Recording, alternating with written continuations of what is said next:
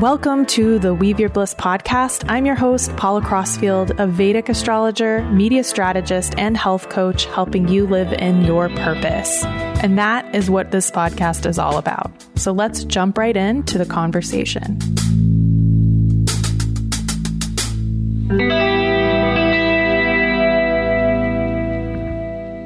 Hello there, Paula here with another episode of the Weave Your Bliss podcast. And I'm so looking forward to sharing with you this conversation with Deva Madhu Keefe. Deva Madhu is a Vedic astrologer, sacred artist, and a spiritual practitioner in the tradition of Trika Shaivism. When he's not contemplating the mysteries of the universe, he can be found hiking in nature, weightlifting in his home gym, or watching trashy queer media. For more information about Deva Madhu and his work, visit sahayasacredarts.com or his Instagram at sahayasacredarts. And Sahaya is Sahaya. All this will be in the show notes as well. I so enjoyed this conversation because Deva Madhu and I both share a deep love of Vedic astrology. We also have the same teacher, which we talk about in the episode, Stephen Heiberger, who is also in the show notes.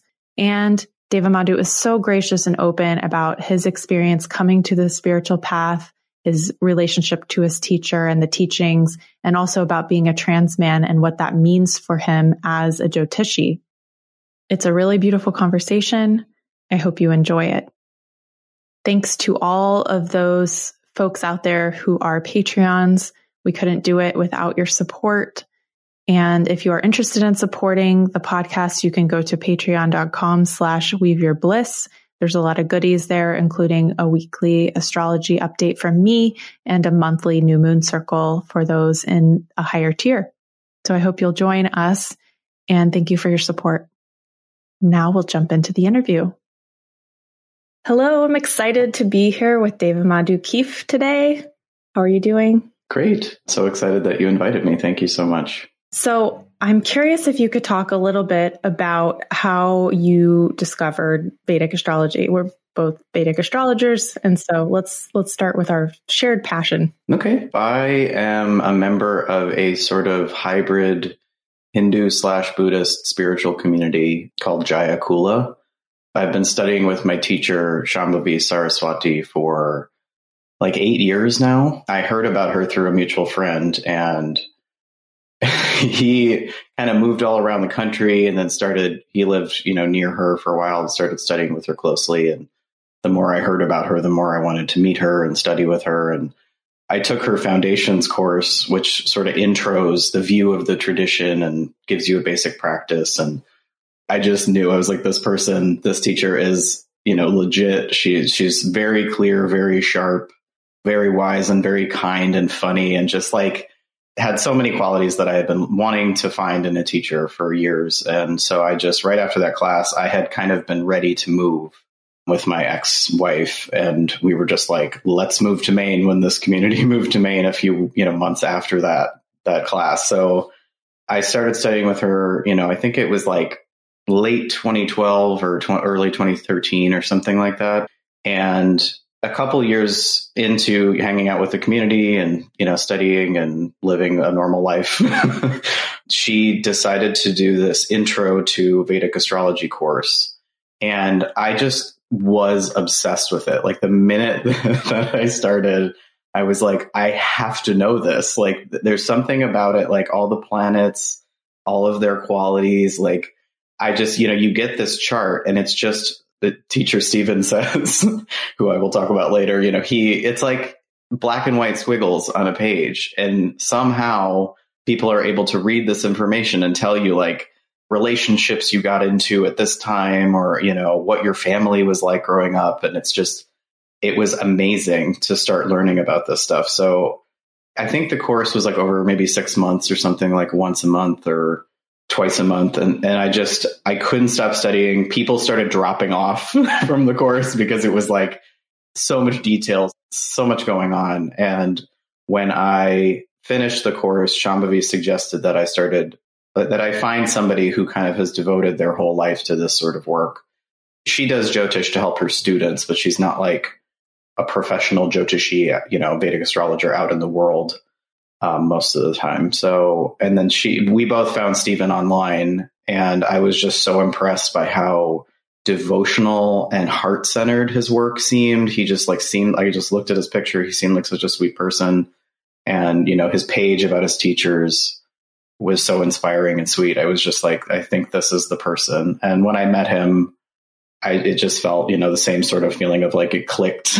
And, we had a really nice rapport together. He did a reading for me shortly after that blew my mind. And I was like, I told him, I don't care if I become a professional astrologer. I don't care what I personally get out of this. I just need to know this. And I felt like I would spend the rest of my life studying this stuff. And I still feel that way today. I don't think I've stopped thinking about Jyotish since day one. It's so funny because I sense that about you because I'm the same, Stephen is also my teacher just for the people listening. And that's how Deva Madhu and I met. But I had the same experience where I had a reading and I was like, okay, everything's changed. This is all I want to know about, and it's so amazing how divine forces kind of intervene once you have that sincere desire. It's like something cracks open and you just move forward with the faith that you're doing what you're supposed to be doing. That's how it feels to me anyway. So can you tell me how it has helped you personally, just knowing about your own chart so that people can hear more about that perspective from you? Yeah. It's really funny. My chart, I tell people all the time, I don't always, get into the details of my chart with people or, I tutor some of Stephen's students and, I don't think I mentioned his last names. His name is Stephen Heiberger of Vedic Traditions. Just to be clear, you get this chart, you start to learn little bits about things. And then you learn, oh no, this planet is debilitated. And then you learn this, there's you start to learn some of the more difficult stuff. And if you don't have the unbelievable, shockingly spectacular chart of a saint, an actual saint, you start to think, oh no, what's the most golden chart of all time or whatever. Yeah, you start to think oh no, what's wrong with me? You don't realize you just have a normal human being's chart and it's fine. And so, I started to discover these things about my chart that looked difficult on the surface. I got down about them. I would ask a lot of questions about certain things. And I feel like the more that I learn about my own chart, that it's, it's a map of your karmic patterns. And my teacher Shambhavi is always saying, these things are not necessarily set in stone. This is sort of the unfolding of your karma throughout your life. And this is the snapshot of your, where the planets were at the time of your birth. So things have likely changed since you were a fetus. And there's a lot to discover about your chart. So I just feel like all of the more quote unquote negative things have led me to understand things about myself that I used to grapple with. I've had a lifelong struggle with anxiety and depression. And we talked about before this, I'm a transgender man. I'm a queer person. I grew up feeling like a weirdo, since 3 years old or something. I don't really know if I belong here. And I feel like I can see that in my chart.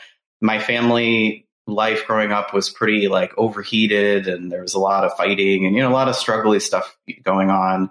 When I see these things in my chart now that I've worked with a lot of them over the years, I've been supported in all these different ways to understand patterns that I have and how I've absorbed things from certain people or carried them forth, even though I don't want to. Now that I've gone through these really rough times and struggled, that when I see those similar patterns in someone else's chart, I feel like I have actual empathy for them. Sympathy is one thing, oh, that sounds hard for you. But and I can kind of think maybe that would be difficult, but when you've lived through stuff and you felt like a weirdo, you actually you can get in there with people and you can, part of the work that I really want to do is uplifting people, helping them to feel hosted and cared for and they're seen. I've had so many wonderful people in my life do that for me that all I want to do is be that kind of person for somebody else and help someone else to feel like they're not especially they're not the big weirdo that no one can ever possibly be friends with or no one ever could possibly understand. Because it's the more that I spend time with my community and meet people and learn more and more about people, the more I realize everybody at every age seems to have something about them or that sort of underlying feeling of I don't belong here.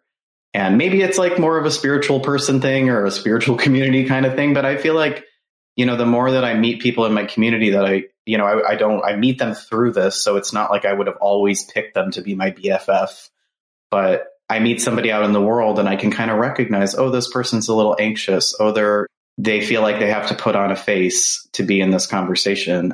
I want to become more relaxed and vulnerable so that I can meet people wherever they're at and still kind of have a friendly, kind feeling for them, whether they're, someone who I have a hard time relating to or not. I don't know if that makes sense. No, it does. There's so much that I can talk about from that. Like I was just thinking about how sometimes when you see a person has some really hard stuff in their chart, it's actually been a gift because they work on it. Like when you see someone with just some kind of averagely difficult karmas, I mean, we all have difficult karmas. We all have good karmas, right? Otherwise we wouldn't be here. We're here to experience both. But sometimes, people don't have things that really knock them around and force them to deal with certain things. And then you see other people that have had something really hard. Like I always talk about my clients who are above 60. Sometimes I'll be like, oh, was this hard for you? And they'll be like, oh yeah, it was real hard. I worked on that my whole life. And now I feel at peace with it.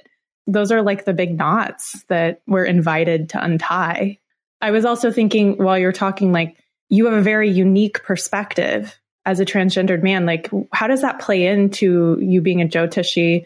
And, you spoke to it a little bit, but is there something more specific about gender there? Like helping other people who have similar experiences or something more specific? Like we were talking before about gender and the planets. So I was wondering if you have thoughts you want to share about that. Yeah. The amazing thing about it is, I used to think this was like, not like a curse or something, but that it was like a really hard life to be born into. I was really confused about my gender stuff until I was in my early 20s. And, your teen years are like your formative years. And I just remember kind of feeling at sea about who I was and kind of scrambling for an identity for many years.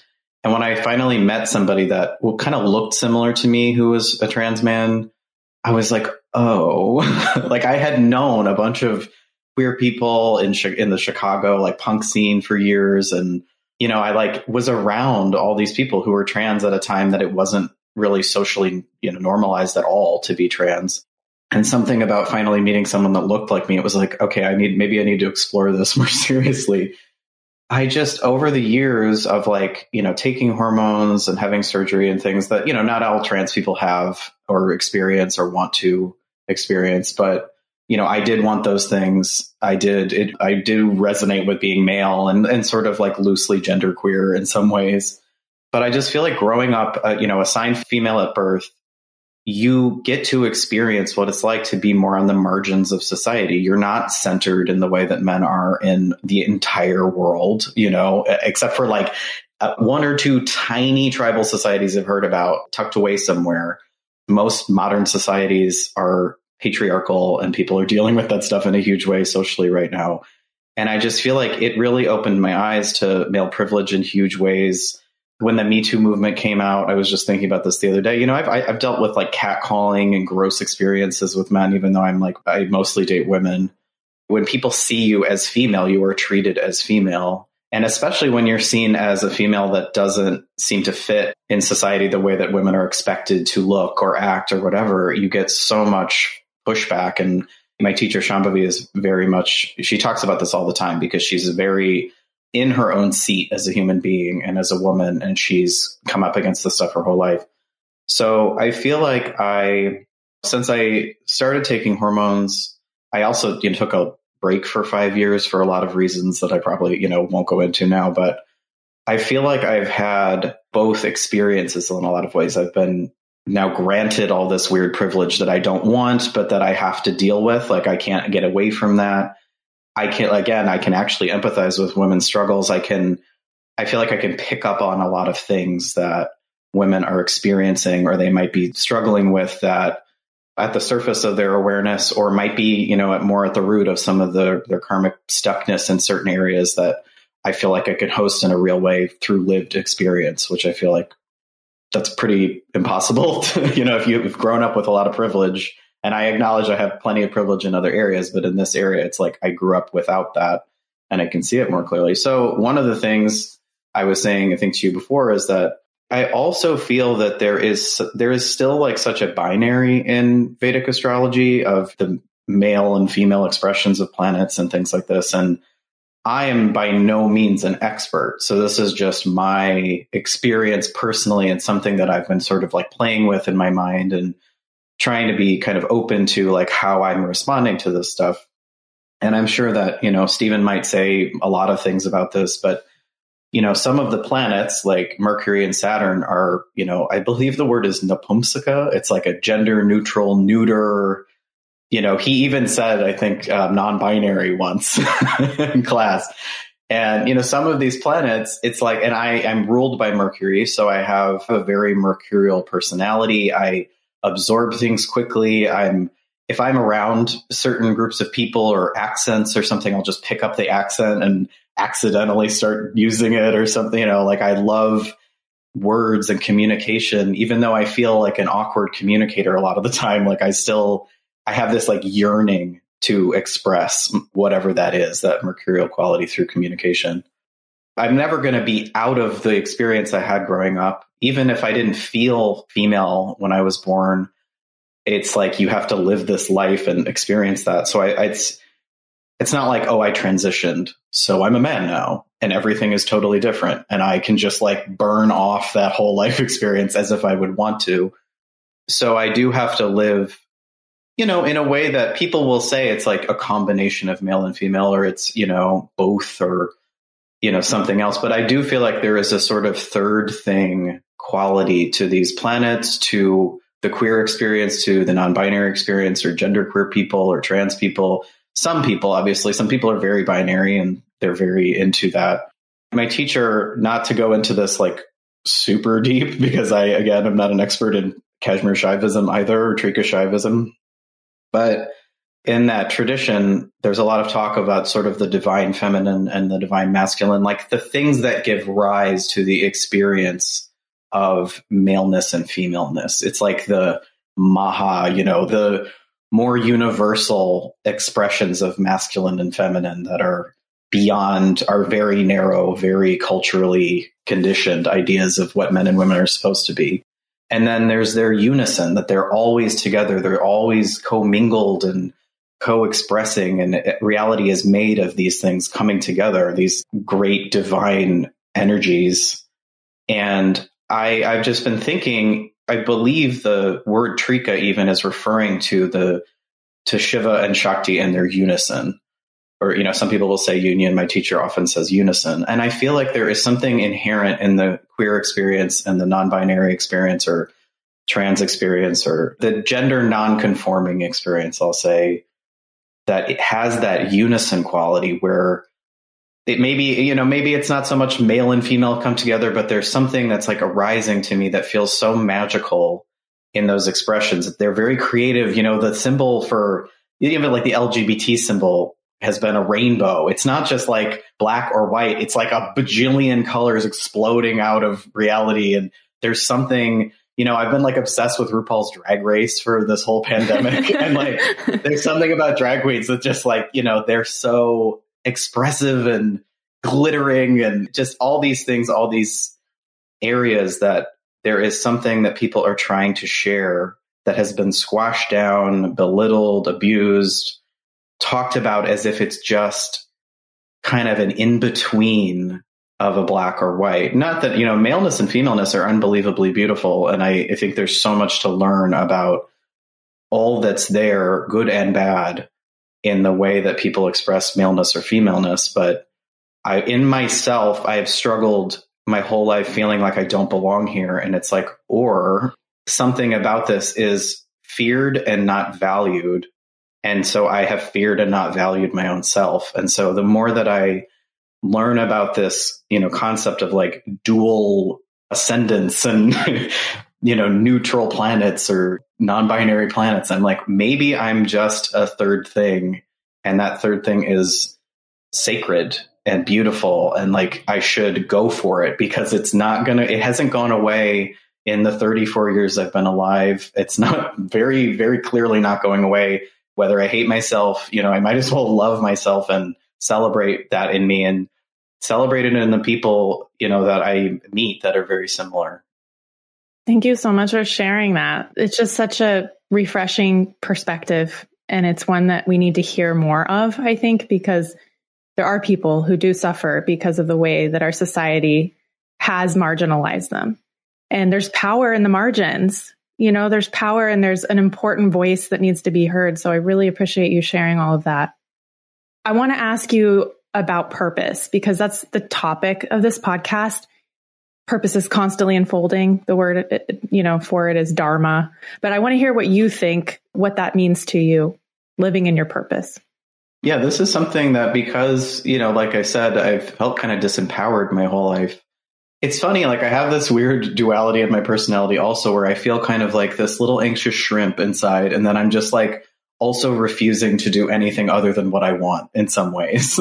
Even when I'm like stuck, like when I was stuck in jobs that I didn't like, I'm like, well, I'm just going to kind of begrudgingly do this work. Like I've always wanted to find something that feels like a real challenge, really exciting, what I was born to do. And I do feel like, my teacher has pointed this out a lot, that in America, we have a very competitive society. We're kind of like always at war. We're going to battle with each other.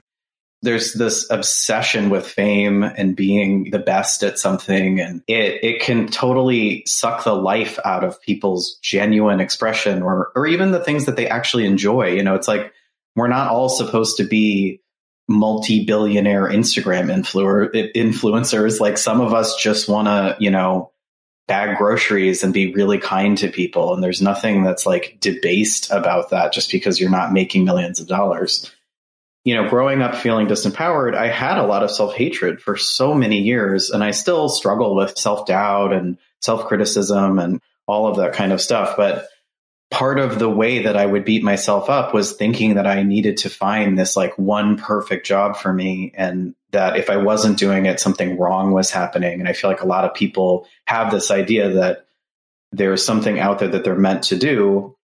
And my teacher's perspective, to paraphrase her, I'm not trying to put words into her mouth, but my understanding of what she said is that we're just here to express whatever we feel called to express. And like people have wonderful skills, they're born with gifts, there's things we learn and develop in this life.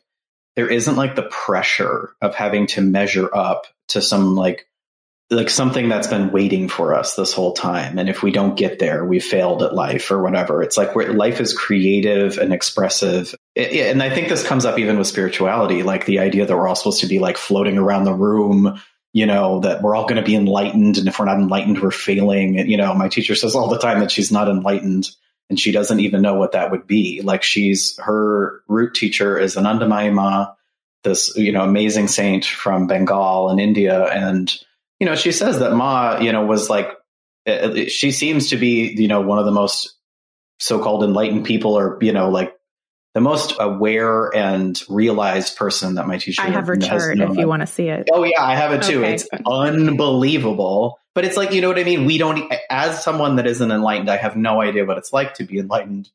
I'm trying to open my heart to people, to really be like, to be actually kind, to express these things that I have in me that have been kind of squoonched down by all these ideas of how I am supposed to be in this world.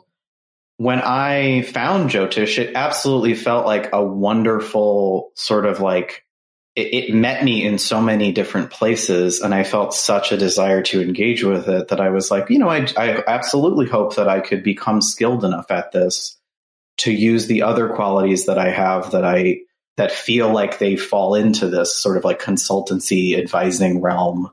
But it was like how, the concept of apprenticing yourself to something is something that Shambhavi talks about all the time too, that we're not trying to be experts. We're not trying to be the best at something. But if you have the attitude of a lifelong apprenticeship, you're just committed to something. You're just enjoying something. You're just experiencing and open and engaging in this live way that isn't like marching, like trudging up a hill to becoming the expert so that you can like look down on your subjects and judge them all. It's like you're just in love with something and you're appreciating it and excited about it. And there isn't that sense of like, I'm on a ladder or I'm climbing a mountain. And there isn't that feeling of drudgery when I'm just like, oh yeah, I'm a lifelong student of this. And I feel like Stephen speaks to that as well. Like that Jyotish is a living wisdom tradition and that it will teach you. Like there is something within the fabric of reality that is this primordial teacher that is trying to help us. And if we have that idea that I'm the expert or I'm the best, we're not open to that. And like, I think especially like, I don't know what you think about this, but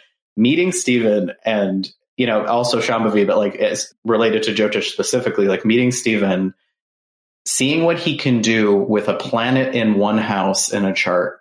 My mind has been continuously blown by his capacity. And I'm like, maybe I don't have to get there right now. Maybe it will take me an entire lifetime to even get close to where he was at when he met his teacher. You know, like I'm good. I just want to learn from this person. I'm not trying to like race him to some finish line that doesn't exist. And on that note, like, I just love how Stephen is so unassuming and you don't know what power is contained within. And similarly, when we talked last time, we talked about our both of our love for Ram Dass and how radical he was in his time to really be vulnerable and talk about his human foibles in a way that invited people in because they could feel like he wasn't a guru. So I don't know if you want to talk about that, because I think that was your entree into Indian things, right? Yeah, absolutely. So when I was born, you know, my mom was raised Catholic. Both of my parents, I believe, are raised Roman Catholic. And I never really connected with Catholicism. I have not horribly traumatic experiences, but just it felt, you know, very, you know, fire and brimstone-y and much more about heaven and hell than like the types of traditions that I've been really into later in life. So I was kind of soured on religion for most of my life. And then I wasn't an atheist because I couldn't deal with the idea that people who, again, aren't plugged into the fabric of reality could tell me how all of it is, that for sure there's no God or there's no divine anything going on here. It's just matter and nothing. So I finally found this book called Zen and the Art of Motorcycle Maintenance, which I think a lot of people have heard of. And something about that book, the way it kind of flip-flops between this exciting adventure and this philosophy. And it really spoke to me because I got into, like I said, I got into the Chicago punk scene for a while. And, you know, I met all these people that were making all these bikes, and I got into making freak bikes, like tall bikes with like 2 frames or 3 frames on top of each other and choppers and stuff. And so I was really into mechanics and like the, you know, even with astrology, it's like you're opening up the hood of someone's karmic patterns and you can like see what's going on with them. Yeah. You know, and so it's like getting into the fabric of life, even through that kind of philosophy. It was like, ooh, what is this guy saying? And there was something in it that was like, it kind of broke my brain, like the sort of core philosophy as I read through the book. And I was like, I do think there's more going on here. Like he's speaking to some sort of essence of reality that is there that sounds sort of divine, but it's coming from like a very mental orientation, like a very kind of almost, you know, it's like Zen, more of a Zen perspective. So then I found Be Here Now by Ram Dass really shortly after. Like a friend was coming into town when I was living in the Midwest, and she was only there for a couple of days, and she like had the book with her, and it was like this weird thing that I could like borrow it for a weekend, and I like burned through it as quickly as I could because I was just like, the intro, reading about Ram Dass's story and how he was, again, also such a very mental person. He wasn't very religious. He was kind of like, you know, he was a Harvard professor, and he got into LSD and, you know, was like at the forefront of all of this stuff in like the 60s. Something about reading his story of meeting his guru, Neem Karoli Baba, because I knew that this person was so in his head when he told this story about, you know, his mother dying of like a spleen, you know, I think she had like cancer of the spleen or something like that, something to do with her spleen, and meeting this man in India who he had never met before, this unassuming guru just like hanging out in a blanket. And he's like, your mother died of a spleen condition. You know, it just like blew his heart open somehow. Like something about the transmission of being with his teacher and that experience for him like ripped his heart open and helped him to understand that there was really something more going on here than just what's found in the mind and in the intellect. This was a total intro. Like I had known about Shambhavi through my friend, but I like wasn't really, or maybe that came a little later, but either way, it was like around the same time. But this was like the first understanding that I had that there was something more going on here. And so I lived in Wisconsin for a few years.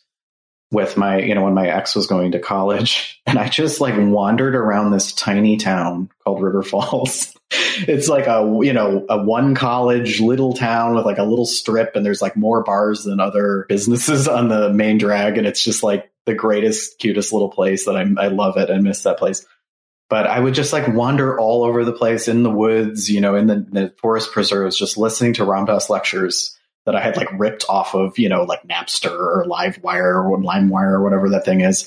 And I just was like, this guy is speaking to something real. And like you said, he is real about himself. He was totally on his high horse earlier on, but he would still, even in the 60s, he would joke about his giant ego. And I think that something about him really set me up for wanting to find somebody that had that kind of like realness in their relationship with life, in their relationship with wisdom. Like they weren't trying to pretend to be the expert all the time. They were just trying to be like, here's who I am. Here's what I know. Here's what I can translate for you, or I can open up these concepts. But it's much more about like what we're actually going to do with them. What type of person are you going to be? And like, my teacher is so into sadhana, into daily spiritual practice, that once I got into that, even though I don't really love practicing, like I'll be really honest, it's not something that I yearn to do every day. I don't have like amazing experiences on the cushion either. It's just sort of like plodding along doing the thing. And I can tell you that when I met her, I basically stared at the floor for most of the Foundations retreat. It was like a 4-day thing. I was so anxious. And the idea that I could ever even be doing a podcast with you, the level of communication anxiety I used to have was unbelievable. So I know this stuff works because it has slowly transformed my experience. And I tried so many other things like therapy, nothing against any of these things, but like I tried focusing on my health, focusing on my mental health, focusing on my physical body, et cetera, et cetera, et cetera. But nothing has transformed my lived experience every day, like spiritual practice and engaging in this community and learning from these types of teachers. And, even Kirtan, I think that Ram Dass also got me into Krishna Das and Kirtan. And I also sing Kirtan with my community. And there's something so unbelievably, just like heart opening and sweet about singing with people that I'd also love to find a way to do that more with people, because it's just that in and of itself has felt like a really transformative experience. Like I said, going from being somebody who can't even like look people in the eye to singing in public with total strangers. Like I know there's some real here. Yes. No, and I feel you. I feel you, because I was a highly anxious person too, that didn't even know I was anxious until I went to therapy, and they were like, "Oh, you have anxiety." And I was like, "What?" Yeah. So I totally understand. I mean, from doing sadhana myself, doing morning yoga and meditation and singing, all these things are very helpful for calming the nervous system. And I find if, sometimes I don't want to do my practice, but I realize that it's going to help me, and if I don't do it, that's when I actually notice. If I do it, I feel good, just kind of feel good. But if I don't do it, I feel bad. And I notice that. So. Did you know that this podcast has been made possible by listener support? If you like what you're hearing and want to support us, go to patreon.com/weaveyourbliss. There are lots of great gifts, including a weekly astrology update from me and a monthly live new moon circle. Thanks for your support. I want to ask you some rapid fire questions. Are you down? Yeah, of course. They're simple. You can answer with as much detail or not as you want. So the first question is, what is one piece of advice that has really helped you in your life? I mean, the first thing that comes to mind is something along the lines of what I was just saying, but like that I can't remember the quote offhand, but like that my teacher has underlined that everything that we are doing is about opening our heart. Like it doesn't matter. Like the rest of it, I don't know all the things. I couldn't list everything I thought I would be getting out of spiritual practice or out of astrology or all of this stuff. But like, I just don't care about a lot of things anymore. And I see and I can feel in my body that this person has an unbelievably open heart. Like I haven't met many people that have had any kind of, that you can feel it inside your bones that this person has your best interest in mind. I honestly don't care if I get anything else out of this practice other than that's my job here. I want to be able to host people in the way that she hosts people. I want to be able to, and Stephen too. I just see that over and over in his classes and his readings, the way that he so kindly and respectfully hosts people and he has like this language for each planet, like whatever somebody's really ruled by, he knows the way to talk to them, or like a certain, whatever, if your ascendant is in a certain sign or you have a certain nakshatra, like in your ascendant, he knows how to speak to these qualities of people and engage with them as they are and help them get where they're going to go. And it's like, my job is not to tell people how to be, it's to host them with the life that they want to live. And like I said, I had so many ideas about what a good life looked like before I met Shambhavi. And now it's just like, if I can be a tiny percentage of the way that she is with people, I feel like my life will be well lived. Oh, so I'm like getting emotional. No, it's beautiful. Thank you. My next question is, when you feel anxious, confused, or frustrated, what is the first thing that you do to ground yourself? Ground myself, you say. Or soothe yourself, whatever. Yeah, I mean, it's hard. It's like I've learned so many practices, and sometimes, I get totally in like a whirlwind. I know that working with the breath can be helpful. Like Shambhavi teaches the certain way of working with the breath. That's really, really simple. And it's just like a kind of way to get kind of back into your body, back into your groundedness a little bit. There's a technique that I think she has online. It's jayakula.org is the website if anyone's interested in checking it out. And, she posts, there's like a podcast and stuff, and she posts certain practices that can be really like grounding and heart opening and sweet and helpful. We'll put it in the show notes. Okay, cool. Yeah. And so it's something about the breath. Like I feel more connection with that. And like when I can get in touch with it inside my body and like, like the energy of the breath and like moving it through my channels and like in a super smooth way. Because often when I'm very fiery, I get very easily annoyed at the dumbest things. So sometimes I just like, I have to shake it out. I do a lot of like exercise and stuff to get my energy flowing and moving and not just like bound up in my head. Because sometimes it just feels like my head is just like, like a little windstorm, and I need to like move and transform that windstorm into something functional. Awesome. Well, those are two helpful points, as breath and movement, right? It's simple. Yeah. Yeah. Like smooth, controlled movement and breath, because sometimes it's like it gets chaotic and like people, I've seen people and I've been like taught techniques that are like very intense. It's like you have this anxiety and then there's this like extra fiery, intense breath work that people are doing. And it's like, oh my God, when I do that stuff, I get more overheated, more anxious, rather than like sort of like soothing myself, like thinking of coolness and like the moon and salmiak qualities. On that note, what is your favorite hot beverage? Definitely addicted to coffee. And I know that coffee is not very like yoga friendly. I drink coffee. Guilty. I think a lot of people drink coffee. Yeah, I love coffee and black tea. And I should probably not drink as much as I do of both of those things. But, I've struggled with chronic illness for many years. I had Lyme disease that I think I'm now healed from, but I still have like after effects of a lot of things. And so I'm working with my friend who's a naturopath and trying different stuff. I had like mold exposure symptoms for a long time.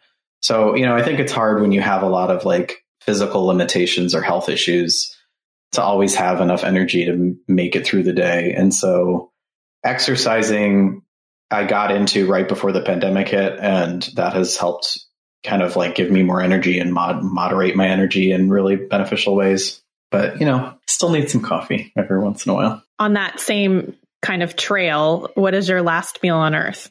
Oh my God. So like the thing that comes to mind right now is scalloped potatoes. I am like such an Irish person. Like I love potatoes. I know potatoes would be included. I was vegan and vegetarian for many years, and I'm not now for health reasons. And so I feel like some sort of like steak and potatoes-y something might, just something really simple and luxurious. Like I love food. So, having that sort of like decadence feeling would be important. But if not that, some unbelievable platter of fancy sushi. I once went out on a date like years ago and got like a boat of sushi of like all these different varieties. And there's something about like the rainbow of it that feels very fancy.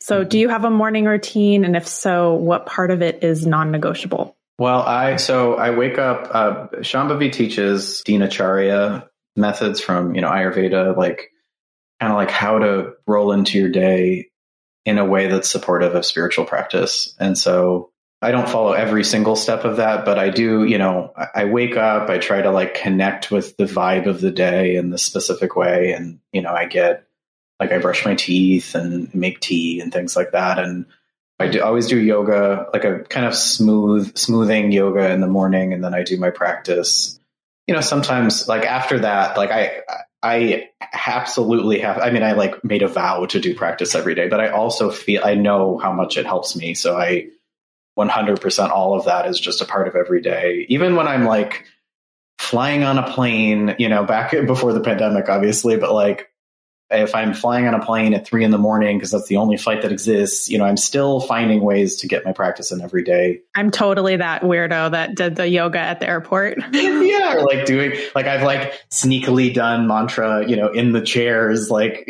under my coat and stuff. I think as long as it's not ostentatious, it's like, especially now that everybody knows yoga, I've seen so many people do that. Yeah. That. And then, exercise every day. I go for a walk every day and I lift weights every day, and I do it in a way that doesn't isn't overkill for my body, but getting into that routine, like because I have such a sort of addictive personality, like I said, I got obsessed with Jyotish and I continue to be obsessed with it. I feel like there's something that really speaks to me about doing practice every day that I just sort of like, once you get into the groove of something, there is like real energy that you are putting into these activities that you can develop momentum, like we develop momentum with any pattern. And so I noticed that if I do something like 3 days a week, it's a lot easier to be like, I'll just sort of not do that today. I'll do it tomorrow because I still have 3 days left in the week or something. But if I do something every day, it just continues and continues and continues. And, I'd rather have positive obsessions than some of the other obsessions I've had in my life. So what's something that people might not know about you? I really love country music. Cool. I grew up in Oklahoma, so nice. Yeah, my mom really loved country music when I was a kid. Like, she's from Illinois and like I don't know why she got so into it, but maybe it was just the time.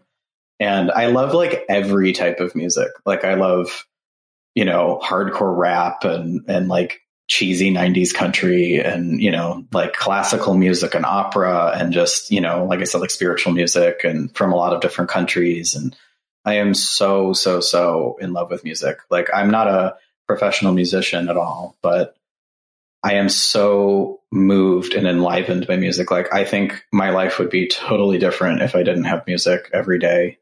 I've got like an infinity of playlists on Spotify and stuff like that. So, but there's something about like, what was that song, that John Deere Green song about the guy that like paints a proposal to his girlfriend in John Deere Green paint on like the water tower in town? Like it's just something about country music that I don't listen to it every day, but I feel the need for it at times. So what are you reading right now? One of the people that I got really into, I started listening to all these podcasts over the pandemic, and one of the podcasts I'm obsessed with is the Jocko podcast. And it's by this guy named Jocko Willink, who is a retired Navy SEAL. There's something about like the way that he talks, like, he's in the military, and I used to think this very black and white way that people in the military were like meatheads or something. Like I think, I grew up kind of like, I was very anti-authoritarian for most of my childhood and my young adulthood. So I just like broad brush, wrote these people off. And this guy is so intelligent, so funny, so obviously kind under the gruff exterior. Like he has this really deep voice and he's very intimidating. But listening to his podcast and reading his books have been really inspiring for me in getting into a weightlifting routine, taking better care of my health. He's so routine oriented. He's like routine obsessed. And he wrote this book called Extreme Ownership that I'm reading right now about some of the principles that have really served him well. And so I feel like it's been really cool because I have this sort of scattershot interest in like so many different types of living and life that I feel like has really served me well in Jyotish. Like, you have to understand people. You can't have like your tiny narrow window of what you think people are supposed to be like or care about or whatever. And I think part of like finding the value in myself and my own expression is understanding the value in everybody's expression and in who they are. And so learning about people that feel very opposite to me in some ways, I'm like, oh, look at all the commonality, look at all the values that we have and share. Because I grew up being assigned female at birth, I'm maybe not because, but in my life, I've always been much more drawn to women. I've had harder times connecting with men. It feels like he's this like really amazing male role model for like how to take responsibility for your own stuff. You know, he doesn't talk about it in this way because he's not very spiritual as far as I can tell, but you know, it's all about patterns and like routine and all of that stuff that, you know, it's like, how can you use these principles to benefit yourself and other people and lead your own life in a much more cohesive and uplifting way. And I love him. So I'm reading that book, and he also writes books for kids, which are super sweet, called The Way of the Warrior Kid. And it's about this kid that like learns all these principles from his uncle. And so I'm kind of reading that along with Extreme Ownership and really loving it. It just feels much more tender and not as businessy. Cool. We'll put those in the show notes as well. So the last rapid fire is something that you are grateful for or that brings you joy right in this moment. The thing that came to mind is I'm drinking good water in my house, you know, with my sweet roommate. And even though it's been really weird, I moved to California right before the pandemic started, like maybe 6 months before. And, you know, most of the people in my community, you know, not everybody lives here. It's like a smaller group of us that moved to California. A lot of people still live in Oregon. Some people stayed in Maine before we moved from Maine to California. And no one's required to move. It was just some of us wanted to move with Shambhavi when she moved. At times, it felt like a prison to just be in this place where you can't really engage with the new city. I felt like a lot of the loneliness and squirreliness that I think a lot of people have felt and continue to feel. And there's something about just like staying simple and trying to take care of my health and push myself to get out of this mode of, I'm not good enough to ever do what I want to do for a living. I'm not smart enough. I don't understand enough about Jyotish. You know, I have so much of these things in my head all the time that being here with you today and like doing this again is something I never thought I'd be able to do.